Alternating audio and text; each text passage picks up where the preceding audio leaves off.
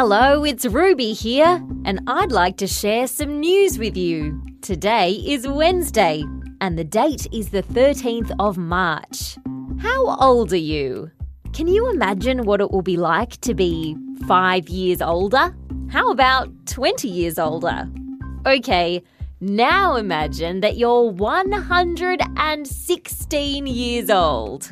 It's hard to do, isn't it? Most people don't live that long.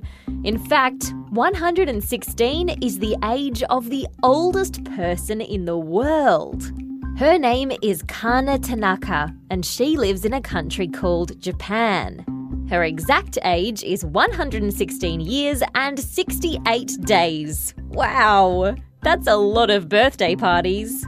Kana was born way back in 1903. And she says one of her favourite things to do is play board games. She also likes maths, and she gets up at 6 o'clock in the morning every day. But Kana is not the oldest person who's ever lived. That record is held by a French woman who lived until she was 122.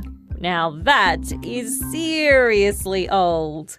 And that's the end of news time for today on ABC Kids Listen. Let's catch up again tomorrow.